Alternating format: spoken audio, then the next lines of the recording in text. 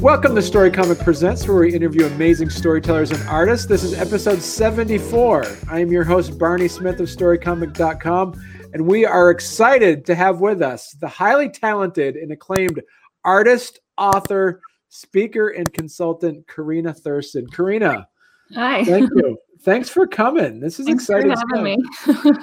And I got to say, of all the different, when we were talking about before we went on the air, before, like, you are probably geographically the closest guest I've had on the show. So and we didn't really know that, but yeah. Didn't really know that, yeah. Things you learn. That's right. When I discovered you when we're both a part of the Vermont Authors Fest Facebook group. And when I saw some of your stuff there, and you just recently came out with a book as of last December, and it looked really intriguing, really exciting book. And we'll talk about that a little bit later. But before we kind of, jump right in head first, because you have your resume, your CV is extremely extensive. You are, a Renaissance artist when it comes to a lot of stuff. You do speakers, you do classes, you write books. You are a prolific colored pencil artist, and we'll see some of those images. But before we jump right into it, you want to talk to people how you kind of fell head first into the art world, I guess. So migraine first into the. So it's a kind of a different story than a lot of people. I didn't do artwork ever since I was a kid. I wasn't an artist that was like, prodigy at the age of 5, that kind of artist. I liked art, but I wasn't, I didn't really do much with it. And then I went to college at the age of 18, and I was going to school for biology and anthropology. So not super art related. But within my freshman year, I actually got really, really sick. And then I kept thinking I was going to get better, right? I was, okay, I'll just push through. I'll just push through and I'll get better. Right. And I just kept having thing after thing, and it just kept getting worse. And I ended up having to medically withdraw from college in my freshman year. I tried going back, and that didn't work. I was still really, really sick. I was just too stubborn to kind of give up quite yet. So anyway, I had to withdraw again, and then I was mostly bedridden for the next 6.5 years. Right. So I had really severe, just a migraine 24/7, if you can imagine. Wow. I had insomnia so badly that I was sleeping probably like 20 to 40 minutes a night. Wow. And it lasted for years. So I was like hallucinating and shaking and having these panic attacks daily, just in my own home. And I couldn't go out and do anything. I mean, I was literally in this room in my parents' house, and it was like a half basement room, so it was partially in the ground. So it was kind of darkened for me. And for the first couple of years, I was just in there. It was me and my cat, and there wasn't really anything I could do. My migraine was so bad that I couldn't even watch television or read, or use my computer very much, because the visual, aspect of it, it just was so painful. I couldn't do that. And I couldn't really comprehend, and the lack of sleep and everything, it was really, I wasn't all there, and so I started, I'm not really sure why, but I picked up a pencil one day, and it was like a number 2 pencil that I found on the floor. And I went and found this like piece of poster board, pretty big piece of poster board that was in my closet from high school.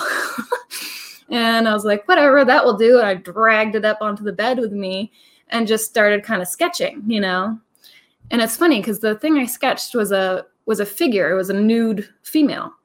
And I was like, okay, I'll just kind of do this. And I could do it a little bit at a time and just sort of distract myself for the first time in like 2 years. from the pain and from the just like misery and depression and everything else, you know. And so I did that and I was like looking at it and I was like, this is cool. Like this turned out pretty well, but it would look so much cooler in color, you know, like my life is so like dark and depressing and like horrible. Like I would love some bright color, like just some sort of color. And I was like, there's no way I can do paint, you know, like I'd have to set up, I'd have to clean brushes. I mean, I physically could not like do that.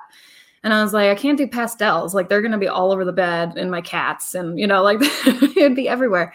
And so I was like, I wonder if colored pencil would do it. You know, like I wonder what that would be like. And I had seen a couple images of people who had done colored pencil in a really like vibrant way. And I was like, really? Like, is this, you know, I'm thinking of it in like the third grade, like sketch style, you know, they're like, okay, I'll try it. So I bought like a box of Prismacolors that was like, I don't know, 48 colors or something. And then I just went to town on that piece and tried to use as many colors as I possibly could. And so I put her on like a green lily pad. Her skin was purple, you know, her hair was orange. And I mean, it looked kind of ridiculous and like water, you know, blue water around her. It really wasn't very good, but it was really interesting. And I just kept going and kept doing layers and layers until there was really vibrant color. And I was like, that's okay. You know, colored pencil can do that. So then I immediately moved from there to my wildlife artwork. Okay. So, and started drawing right away for wildlife. And some of my first pieces, I still exhibit them. Like they turned out well enough where I'm okay with people still seeing them. So, but I mean, I don't know. I progressed very quickly. Let me put it that way. Right.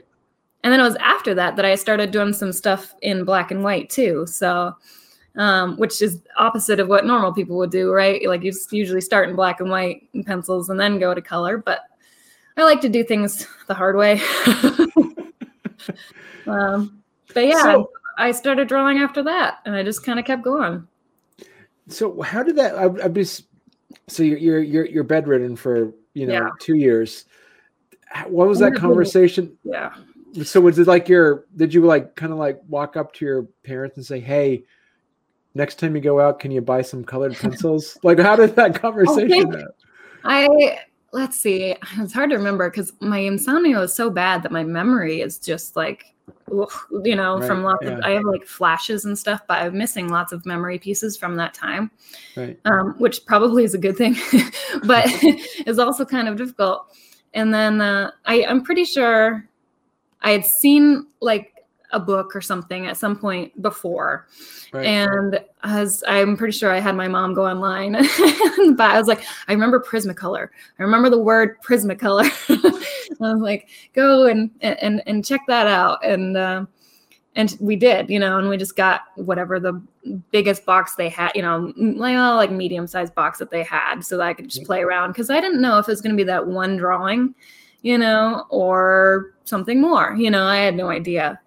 And then when I started drawing and I was like, oh, this seems kind of good, you know, like having no like art background and not having gone to art school, not having gone to anything and being totally socially isolated for those first couple of years and continuing after that for another few years.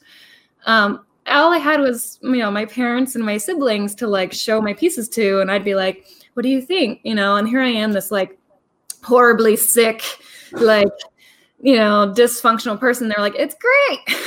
You know, of course it's great, you know. And then later on, a couple years later, my sister, she was like, I didn't want to tell you this when you were sick, like horribly sick, but now that you're like a little bit better, she's like, well, I'm really glad that you are good at drawing because I was like putting on, like ready to put on this face of like, it's great, you know, just in case it was terrible, you know. She's like, and I'm a terrible liar. Like I'm terrible. And so I feel like you would have been able to read through it. And I'm really glad that it was actually good. Yeah. I mean, your stuff has been, we're just looking at here, your two capuchin monkey prints here. Yep. So this is all in my son's bedroom. He likes that one. So did you, when you put this when you're doing these, were these references from photographs, or how did you? Yeah, a lot of them are. A lot of them are either like some of them are multiple photographs, that are kind of, I use different parts from different photographs.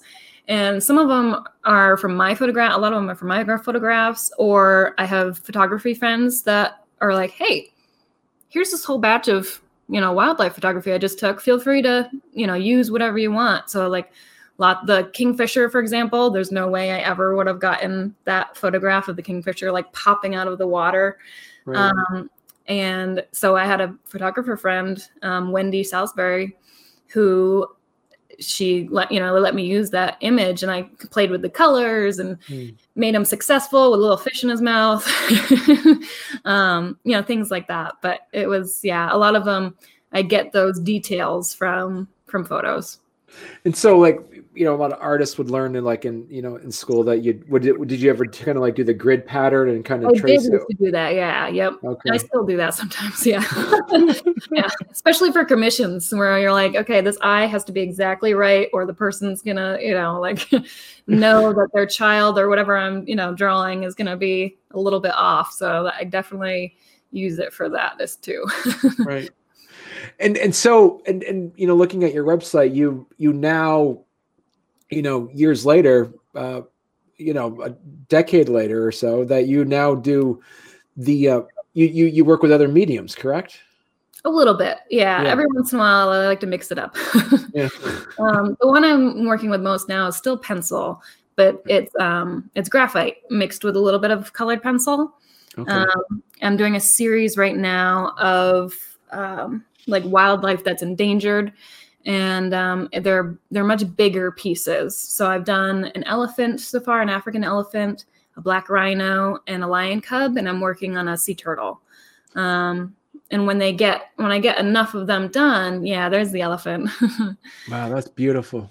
Yeah, it's a fan favorite. It was one of the first ones I did with this kind of, it's graphite and like black and white colored pencils to get the black really black, and so that was the first one I did of that kind of series. I was just sort of playing around with it, and I really liked it, so I kept going. And they're much bigger than my typical pieces too. And so when I get enough of them done, I'm hoping to do an exhibit of just those like big black and white images. And maybe even like a traveling exhibit of those, and have information next to them about the endangered species, that you can learn how, what organizations are supporting them, and, that kind of stuff. But it's been really fun. It's been cool. It's a little bit different, but it's also really similar. Right. And it's been really fun. So, because you also do not just wildlife. I mean, this is, one of your passions, but also you do, as you mentioned, how much of the work you do now is now through, people hiring you to do projects like commissions and stuff. I only, because of my health, so I'm still not 100% healthy, especially this past year. I've been really, so after I gave birth to my son Josiah 16 months ago, I have had a roller coaster of health issues with like thyroid and other things.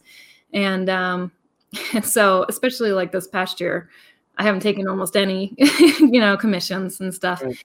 So I limit the amount of commissions I take. And that's because they limit the amount of money I can make off of them, and they take a long time for me to do. Right. So I only do a handful a year usually. And lots of times it's like a pet portrait or a portrait for someone of their child, or, something like that. I've done a few kind of weird ones. I did an ultrasound for someone one time. They wanted it bigger, and then, kind of like I did it with like charcoal and stuff. And I was like, okay, I've never met your wife before, but I'm, drawing the inside of her womb. And so I've done a few nudes, for people. And I've done a couple paintings of my own of like sunsets and stuff, just to sort of mix it up. Every once in a while, colored pencil is just a little too time intensive and very detailed. I mean, it just takes, it takes hundreds of hours to do a piece. And every once in a while, you just need to be like, okay, I need to just like paint a canvas, just mix it up, or like do charcoal with my fingers, like I need to do something that's loose and just sort of different, right? Because it can get pretty intense, So. Right. And you wrote a book. You wrote a book called, How to Build, Your Art Business. Yeah. Now, a part of that is, a part of, there it is right there. Came prepared. That came out in 2017. And is there a part of that when you talk about any aspects of that, it talks about commissions, like the time you put in needs to reflect. Yeah, for sure. Reflect that. So I talk about it because it's how to build your art business with limited time or energy, which is what a lot of us are. but me too, like with the chronic health problems, I have very limited time and energy to do any of this work. Right. And I do a lot of different things, like you said. So it's, I talk about, if you're going to do commissions, if that's going to be one of your like main parts of your art business, that's fine. But you need to remember that, you have to be the person doing it. Right. And it's going to take a certain amount of time to do those things. So you're limiting how much you can do. And so, you want to pay yourself well for that time and work. But you also limit, if you say you make, $1,000 per piece and you can do 50 of them a year, like then it's $50,000. That's your thing. That's what you're limited to if that's what you're going to be doing. Right. And you also need to find those, have time to find those clients or have them find you, which sometimes can be easy and sometimes can be really hard. It kind of ebbs and flows. But for me, I only take a handful of those because they do limit that amount of time. And in my contract with my clients, I always write in, they can't put me on a deadline just because of health problems. Right. So that takes that pressure like off right away. And then 2, I get the rights to the drawing.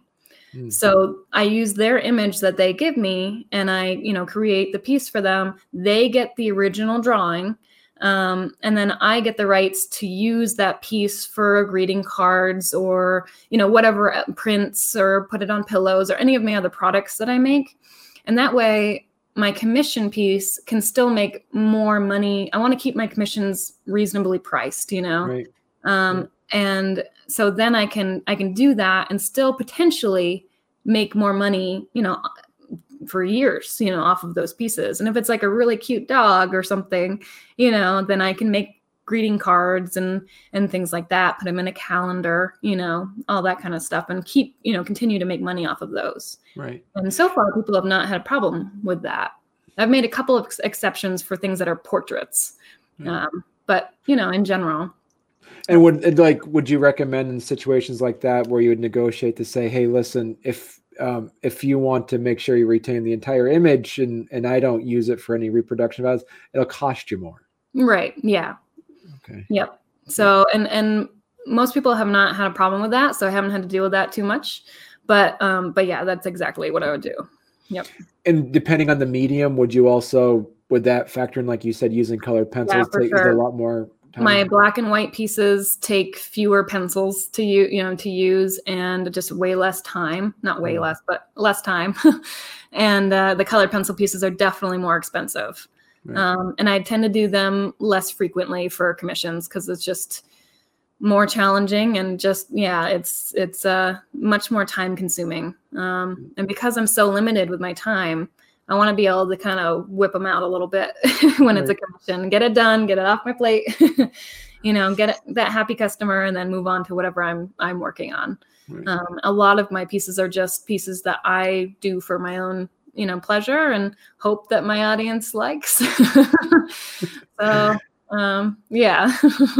So, would you also when it comes to those questions of, setting up a commission, do you ever have those kind of those, honest conversations and say, listen, I know you want it this big, but it's kind of out of your price range. Do you have to kind of say, listen, So to all the artists out there, when you're doing anything commission based, like you're going to come across so many different types of people. So you're going to have the people who want you to do it for free because they think it's super easy, right? You're just drawing, like it's your pastime. It should be fine. It'll take you like an hour. People who don't understand like how much effort goes into it and time, and then it takes you away from doing other work that could make you money. Right. And then you're going to have the people who try to negotiate to a lower price and that kind of stuff. And then you're going to have the people who are like, oh, I don't care what it costs. Go ahead. And, you're like, okay. And then, lots of different things. And sometimes you have people who send you an image where you're like, where's the dog you want me to draw in this picture? Like this blurry, like little dot over here is the image. And they're like, I can't do that. Like in my contract, it's like only, I need to say that the image is okay, to approve of the image. It has to be a high quality image to work from because I can only draw what I see. Right. And I always have them give me 50% of the commission rate in upfront. Right. And that's non-refundable. So if they don't like the piece at the end, okay, they'll keep the other 50%, right? But I get at least that 50%, no questions asked. Mm-hmm. I think that's really important. I know a lot of artists who have been gypped over and over again by people who don't pay at all. And I don't start a piece until I have that payment.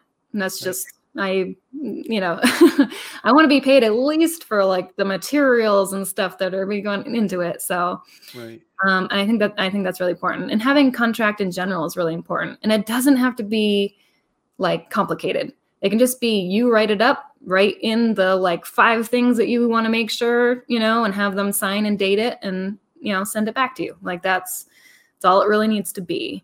And I think it's a really good idea. A lot of artists are just like, oh, sweet, a commission, like this person's going to pay me $400 to do this piece. Okay. And just go and do it. And cause they're excited to have that work, and you gotta kind of stop and, cover your bases there because people will try to undercut you, they'll try to get whatever they can for as little as they can. Right. And people won't value your time necessarily as much as they should because they don't understand it. Right. So. And do you like, throughout the process of the commission process, is there a point of no return where you say, do you show them a sketch or something ahead of time and say, now we're getting more permanent here. So yeah, well, it's hard. It's especially hard with colored pencil because you can't erase it. Right. It's like working with pen or something, like once you get that layer down, like it's going to be pretty challenging to change it at all. And especially if they think that like, okay, if they want to make it a little darker or something, you might be able to kind of add some more layers. But if they want to make something lighter, it'd be pretty challenging. Mm-hmm. Or if they want to change any sort of like aspect of it, that's not going to happen. So, I definitely send them, updates as it goes along, and then hope for the best. But yeah, there's a point at which you just like, I can't change that, Right. So you, as you're doing your, mainly your colored pencil stuff, that, and you showed the book before. In 2017, you came out with a book, called How to Build Your Art Business. And then in 2018, you came out as How to Communicate effectively for artists. So what was the inspiration behind this? Was there some parallel track that was happening while you're doing your art? While you're working on commission? So talk to us a bit about how those parallel tracks kind of complemented each other. So that's 2017. Yeah. So in 2014, I was finally diagnosed. So I had gone like 6.5 years of going to see doctor after doctor after doctor. And in 2014, I was finally diagnosed, at least partially. We found out later I have more problems, but at least partially diagnosed with chronic Lyme disease and chronic Bartonella, which is another tick-borne illness. And it was like 2 types of pneumonia and Hashimoto's thyroiditis, which is an autoimmune illness attacking my thyroid.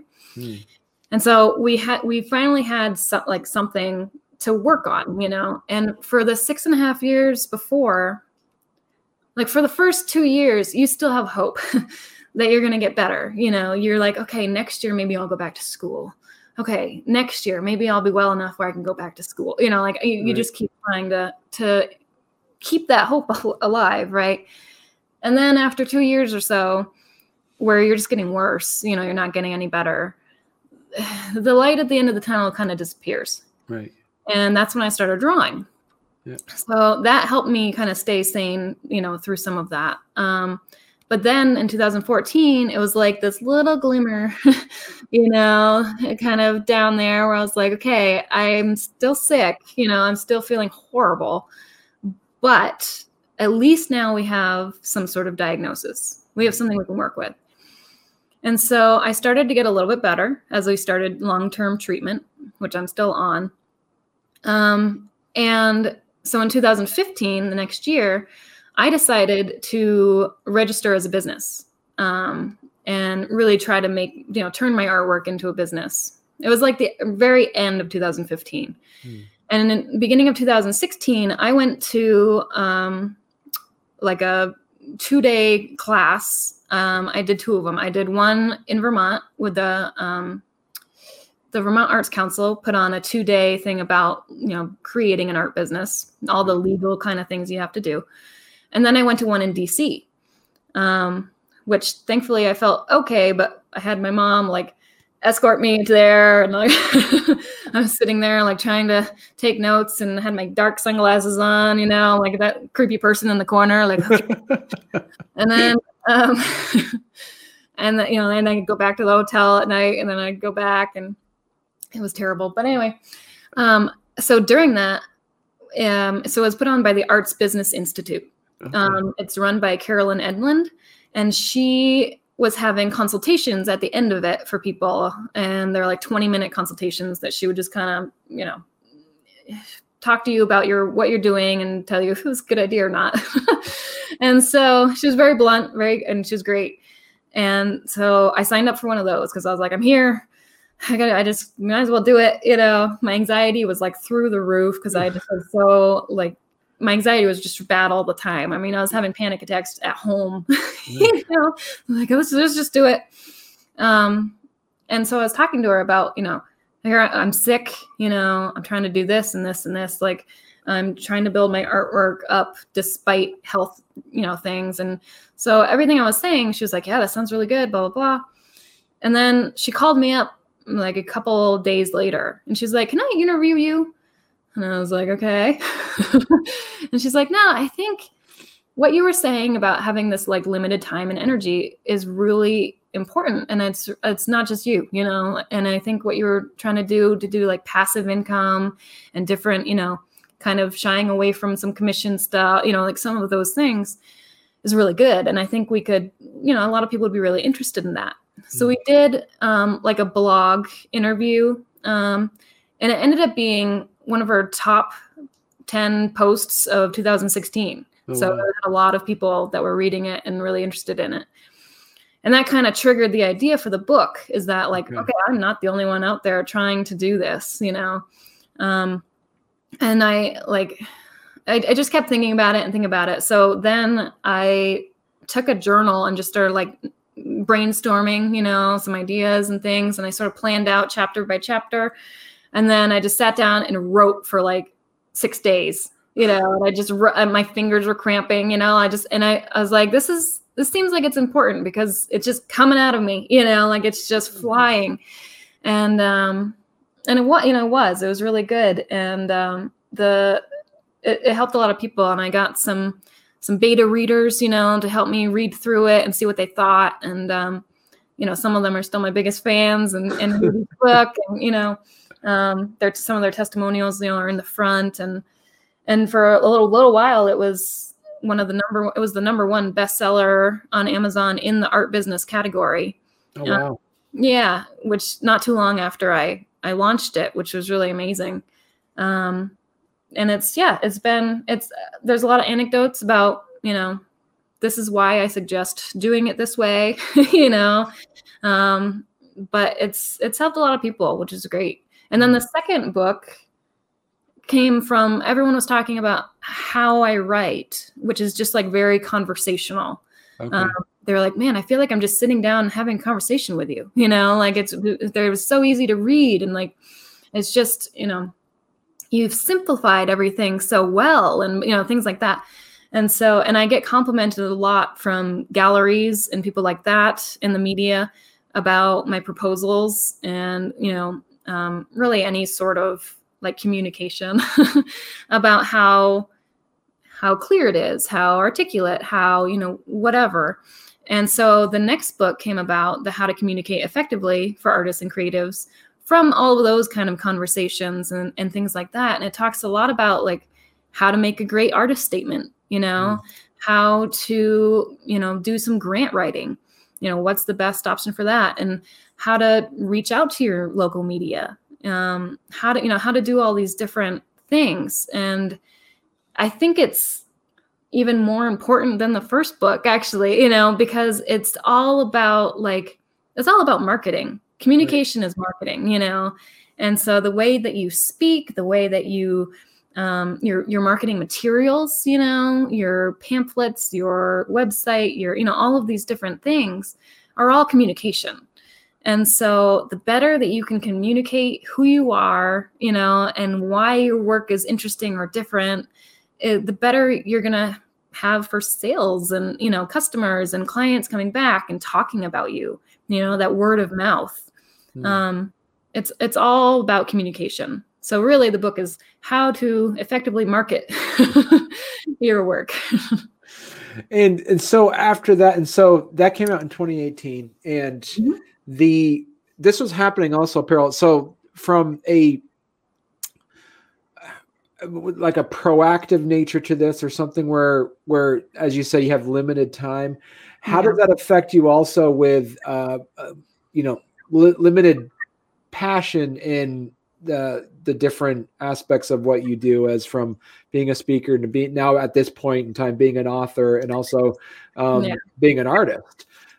How were you able to balance these? And was that actually a benefit for you to have different works in progresses at the same time? Yeah, it's good for me, I think, because my brain goes in lots of different directions. I'm not good at doing one thing at a time, and I'll get burned out pretty quickly. So I'm not a very typical artist in how I started, or, you know, any other way really.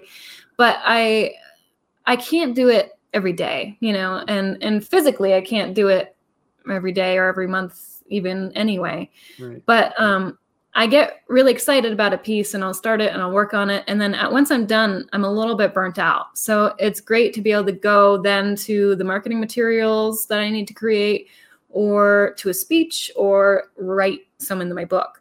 So this past year, when I was really not doing well, you know, I focused a lot on writing the third book, you know, the How to Crush Self-Doubt. And it went along with my TED Talk, you know, which talks about a lot of similar things.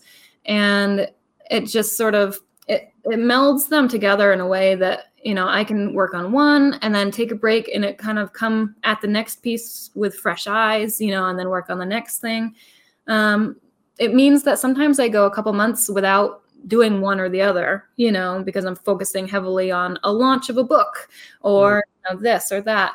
But sometimes those breaks are good, you know. Sometimes you come back with this kind of renewed, you know, energy for whatever it is you're doing, or if it's writing, or, I mean, I haven't given, because of COVID, you know, my speeches for the whole year were like thrown out. So I haven't given a speech since right before my last workshop that I did was like 4 days before my due date. I went right up to the edge there. And I haven't given like a speech or a workshop since then.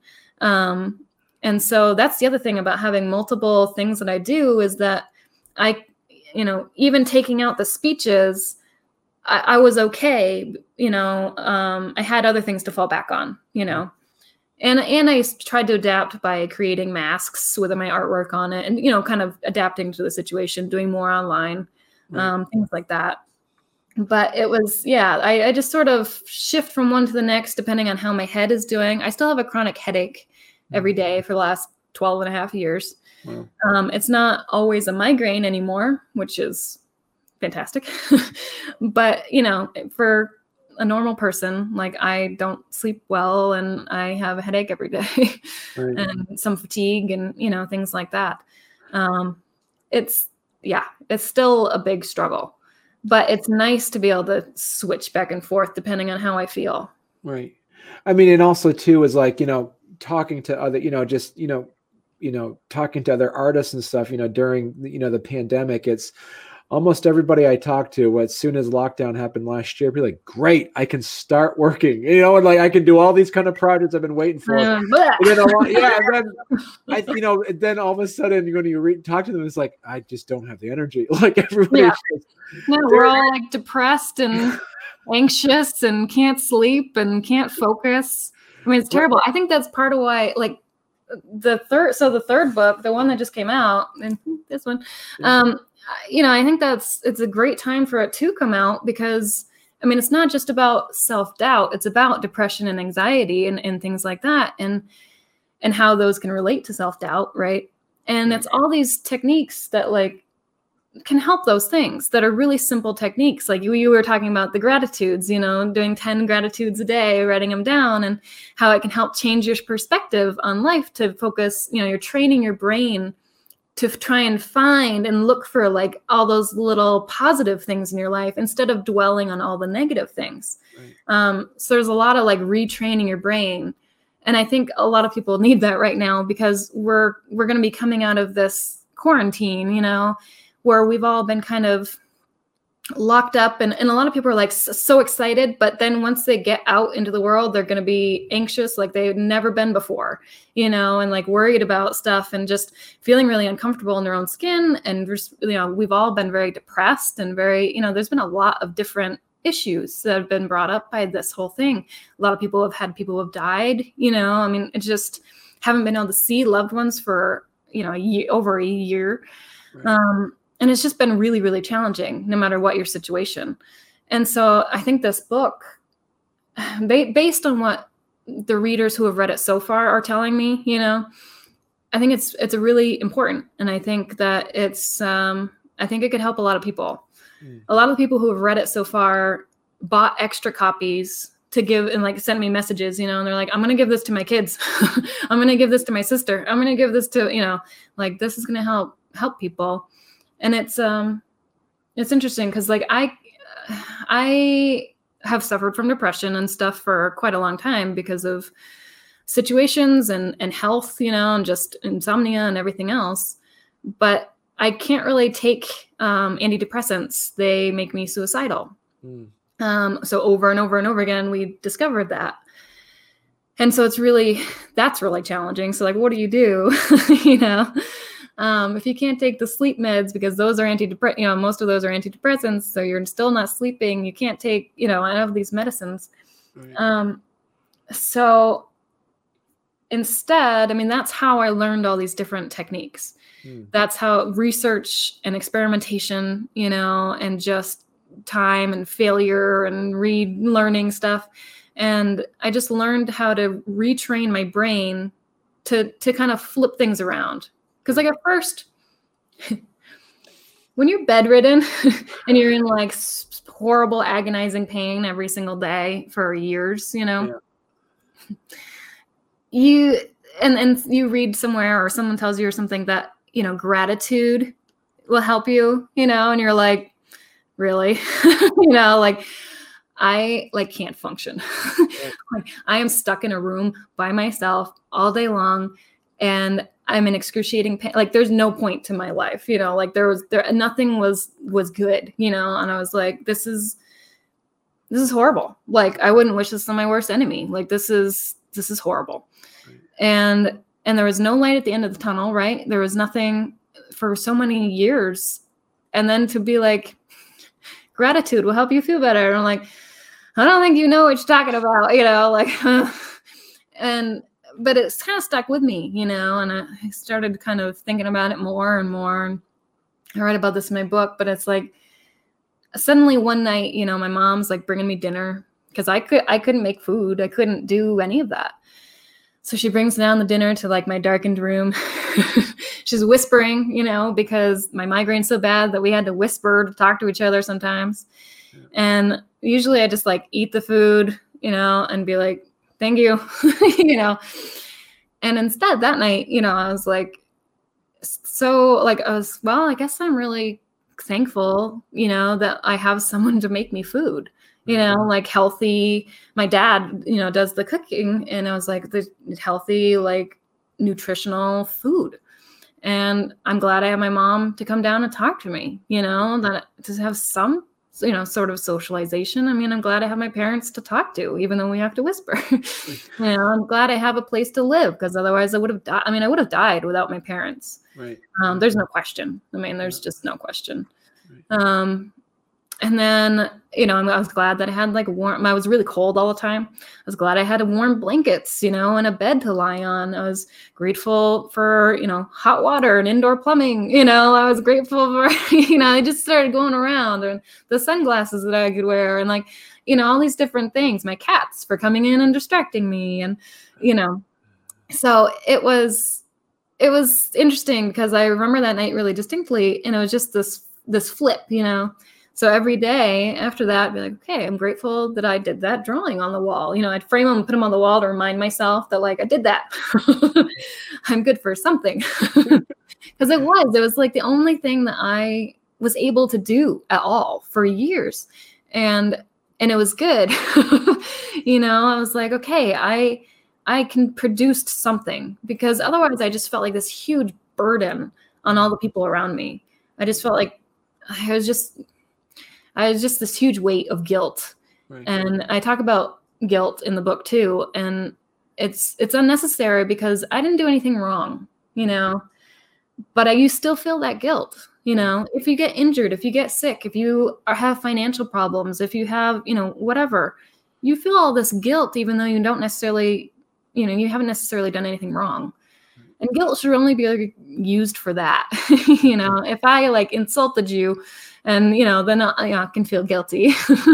But, you know, for falling sick and being in this horrible, miserable state, that wasn't my fault, you know. And it takes a really long time to train your brain to realize that, and to work around that, because it's not helping. It's just this huge boulder on you that just makes you feel even worse, you know. And if you just like chuck it off the cliff, you know, then you feel a lot better. And so looking at, do you feel that, you know, whether you know, your first book, you know, the first like How to Build Your Art Business, and then this most recent book on how to crush self-doubt, is there any aspects in that might be contradictory to each other, in the sense of there might, like, for instance, like thinking about like artists now that during the pandemic, like say if they don't have the creative energy to sit down and write, but they might be able to say, well, now I have to be on Instagram, I have to be on Twitter, and it's I think a lot of it's actually really complementary. Okay. So the way I talk about it in the first book is about respecting your limitations. I talk about that a lot, and I talk about that in the most recent book. And I have a whole chapter in the most recent book specifically for artists and creatives about like creative self-doubt, you know, and things like that, and being like confident calling yourself an artist. You know, it takes some of us a really long time. It took me a really long time to like confidently say, oh yeah, I'm an artist. You know, like that's what I do. Even if it's just a side gig, you know, like lots of people will be like, oh, I draw sometimes, or, you know, like they don't, like if you do artwork, you are an artist. You know, if you've ever sold anything, then you're a professional artist. You know, you've made money from your artwork. I mean, that's the definition, you know. So if you want to call yourself a professional, even if you've only sold like a 50-cent sticker, you know, you're a professional artist. Like it's okay to say that, you know, and you don't have to hesitate or be, you know, kind of wish-washy about it. You can just say it, like you're an artist. And so, and once I started saying it more confidently, I got a lot less reactions of like, oh, what do you do with your real job? You know, like that kind of, once I started saying it more firmly and whipping out my business card, to show them, like, yeah, I do colored pencil. And then that's colored pencil? What? And it starts that conversation. And I got a lot less of those questions about, can you do this for free? Or, what do you do for your real job? Yeah. But yeah, so I think respecting your limitations is really important. Like I've had a sinus infection for the last 3 weeks. And I've had to lie down, when my son lies down for like the last 3 weeks. So the audiobook I'm making of my book has been put on hold, until I can get rid of this. And then, just different things that have to be put on hold. That's why in my contract with commissions, I say no deadline, but I also think that sometimes you have to start something to get your creative muse going, Sometimes it's like exercising, right? Like, I should, I know it'll make me feel better. I don't really want to, but sometimes once you start, you're like, okay, yeah, like you get into it and you do feel better afterwards. And it can be the same with your creative work too, so it's, if you kind of start it and then if you're still not feeling it, okay, you gave it a shot and you can back away and try to do something else. And again, I like to, if I feel well enough, I like to mix it up. Like if I try to do a drawing and I'm like, this is not working, I'm like, okay, I'm going to try writing. And I'm like, okay, that's not working. Okay. How about marketing materials? Like, okay. Or how about doing some research to try to find, where my next speech should be or things like that. Like, you can have lots of different things you can kind of fall back on to see what your brain's doing that day or whatever. Right. I also talk about like your working style a lot. And sometimes we don't realize what our like optimal working style is. It's, I have different working styles for different like projects that I'm doing. When I'm writing, I really like it to be silent. Like when I'm reading or writing, like it just helps me a lot to be just silent. Mm-hmm. Especially when I'm writing fiction, which I'm writing my first novel. Oh, wow. So anyway, but it's an exclusive. This is an exclusive announcement right now, huh? Look at that. So stay tuned. So like, I need it to be silent to just get into my head, and really get into that mode and see what I'm talking about. Right. And then when I'm doing artwork, I cannot have it be silent. I need music or like the TV going in the background with something probably that I've seen before, like West Wing. Just something to like keep me going. Right. It's been a little hard since I've gotten a little bit healthier because I do have a little more energy. Before I was stuck in bed and like didn't have the option to do anything else. And so I could sit there, and come back and forth energy wise for a drawing and get a lot done. And now I'm like, like kind of antsy. Like it's harder for me to sit still now. But there's different working styles for different people. And lots of times you might think that like, okay, if you schedule out, your day, you're going to be super productive, right? I tried that. That didn't work for me. It was terrible. I was like the least productive I've ever been my whole life.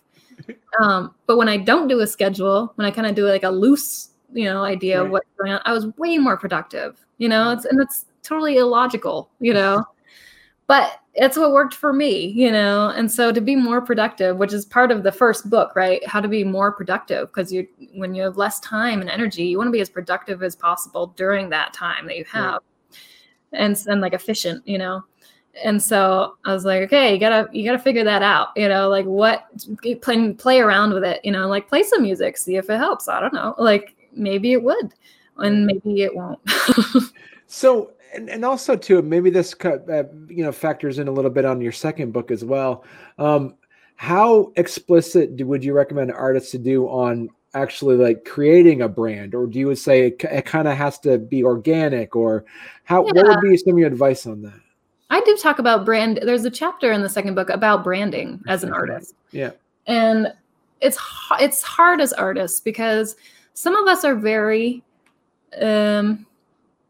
exotic. I don't know. Some of us are very, wild and outspoken. And, I know this woman who's amazing, and she wears like these super oversized, like paint covered overalls to all of her stuff, and like, I wouldn't do that. I want to wear like the, kind of nicer, like not super nice because Vermont, but, like kind of more professional stuff. And that's what makes me feel more comfortable. And I feel like I'm presenting myself, to people, and I want them to know that I'm a professional.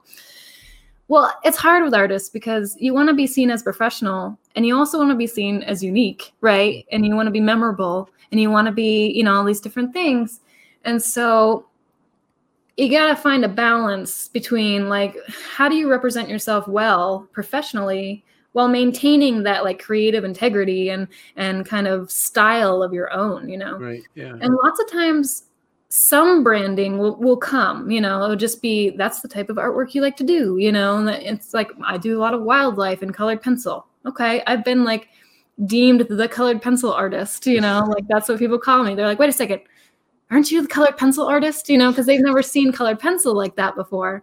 And that sort of came organically. I didn't go into it doing that, Right. It just sort of happened, which was great because people could remember me better, right? And that's kind of the idea of a brand, is that you can remember something better, like the Nike swoosh, like you're going to, anytime you see that, what it is, Right. And so for an artist, it's really hard because we don't necessarily have like a logo that's going to be on everything. I do have a logo, and I put it on like my books and my website and stuff, but it's not necessarily, it's not like on each piece of artwork, Right. So it's difficult, but it's possible to try to figure out what is uniquely you and present that to the world in a consistent way. I think that's branding, is consistent marketing of your work. And, so yeah, for me, semi-professional clothes and things like that. I mean, that's part of it when I'm out and about, but it's also like my business card, which I don't have with me right now. My business card is black and has 3 thumbnails of my artwork and the same kind of text that my website has. My website is also black and has the same type of, images. My brochures do the same thing, so when they're lined up at a craft fair or something, you can tell that they all go together. They're all the same thing. It's all branded, right? Just by kind of looking similar. Right. And that way people kind of remember it better. And so, and then, yeah, if something pops up like the colored pencil artist, like jump on it. You'd be like, okay, yeah, I'm the colored pencil artist. You might know me as, or like the sick artist, so just be open to whatever pops up, because sometimes you don't have control over parts of it. Right. It's just what people are going to remember. And people really remember stories, and I think part of my brand is my story, right? It's the sick artist falling ill and starting from bed. And that's how I started colored pencil and all these things. That's part of my brand now. It's not something I initially intended, it just sort of happened. And that's the story that people remember really well. Right. And so that's what happens, that's how you get word of mouth. They're like, I heard about this woman. She was really sick. She was in bed. She's like, she does this stuff with colored pencil. It's crazy, so. And do you feel too, like there's the benefit of kind of like diversifying your portfolio by writing books as well? Does that help or hinder, do you think, as for the branding process? I don't know. So my business name is Karina A. Thurston Studios. It's Cat Studios. Yeah. And I made that business name back in 2015 when all I did was artwork. Right. And I specifically remember making it studios instead of art, because I don't know if I had an inkling or not about, that I would branch out. So that's my umbrella sort of organization, right? And then I mean, lots of times with branding, you don't want to branch out too much because you'll kind of confuse your audience, right? They're like, wait a second, do you do landscapes or do you do this or do you do abstract? Like what's happening here?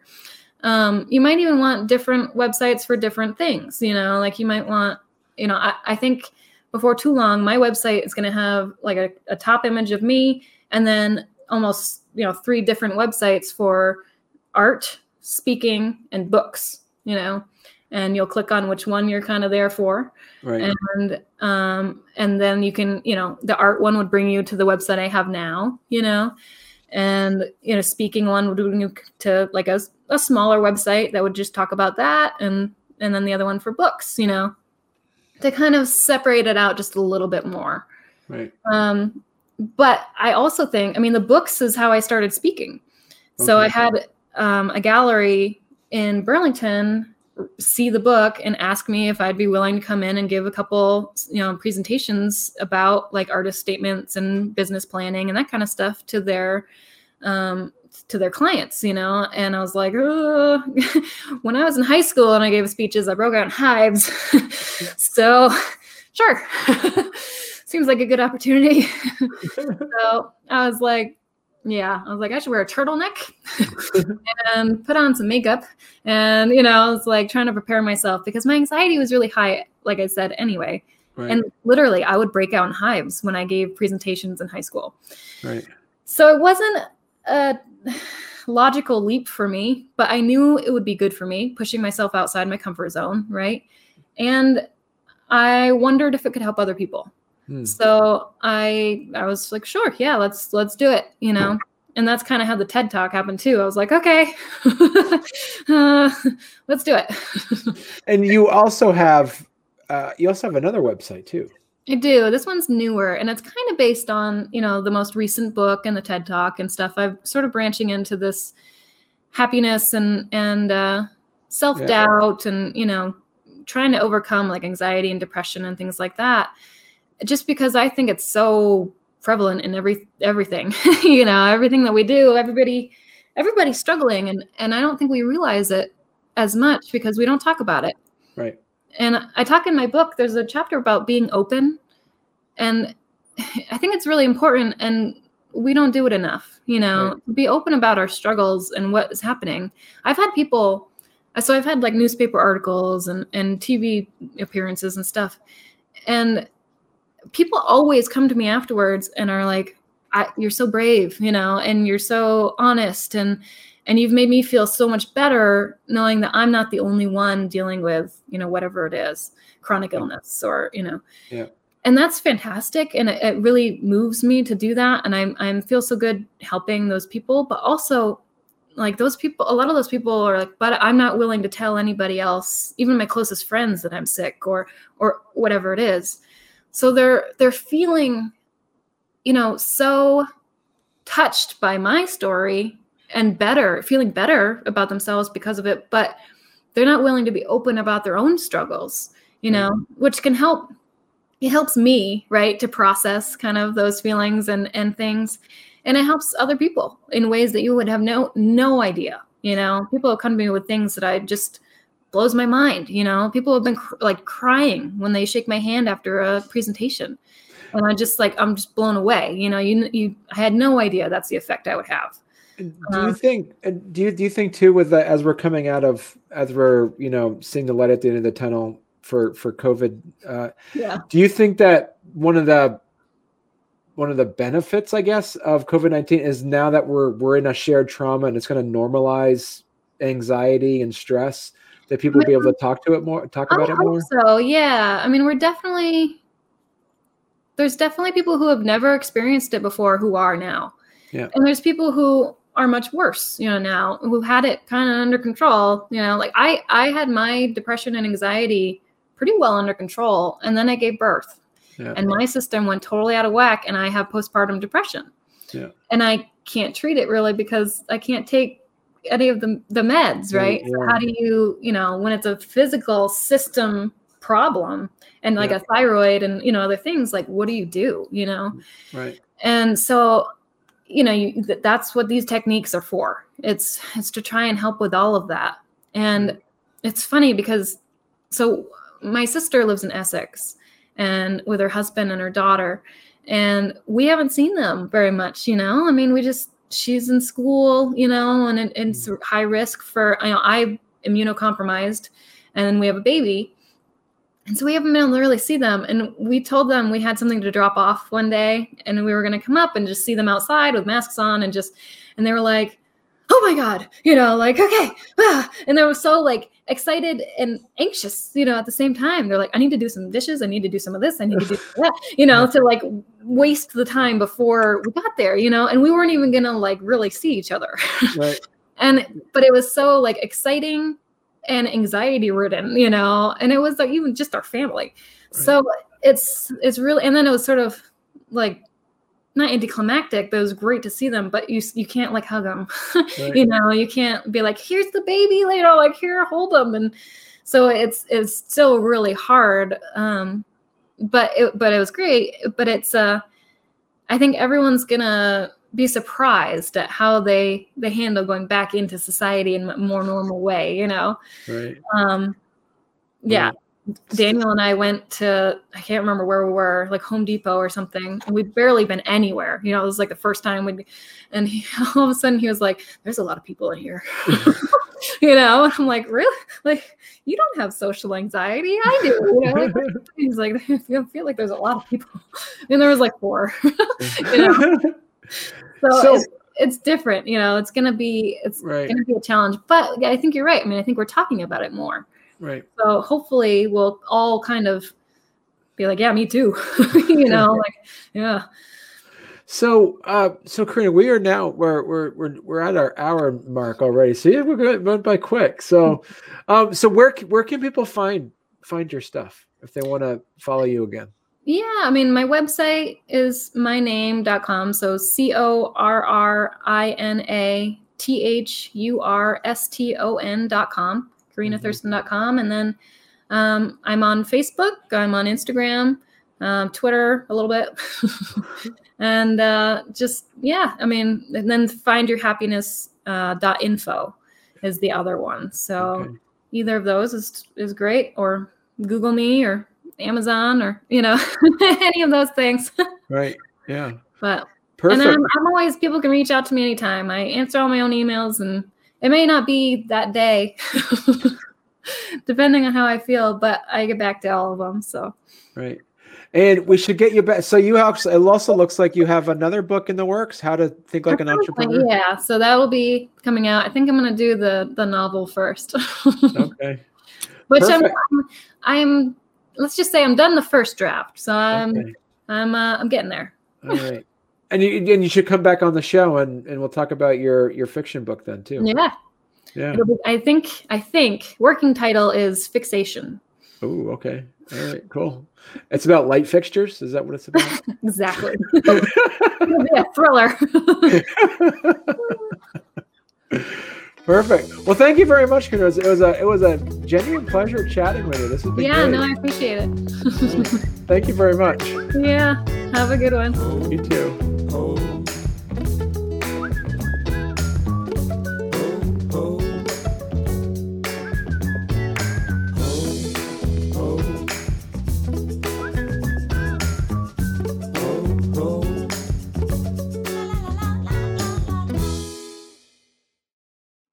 Are those some of your artwork behind you? Are those yeah. There's a photograph of us as a family, and then let's see. My tree frog is over there. Okay. We've got the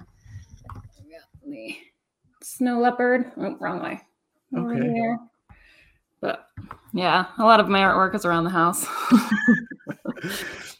That's the good thing about making your own artwork. You never have to worry about like not having like empty spaces on your walls. You can always fill it up with something. Yeah. No, it is nice. Like, oh, this room is green. All right, let's put in some green stuff. The room's blue. Okay, we'll do the kingfisher and the loon and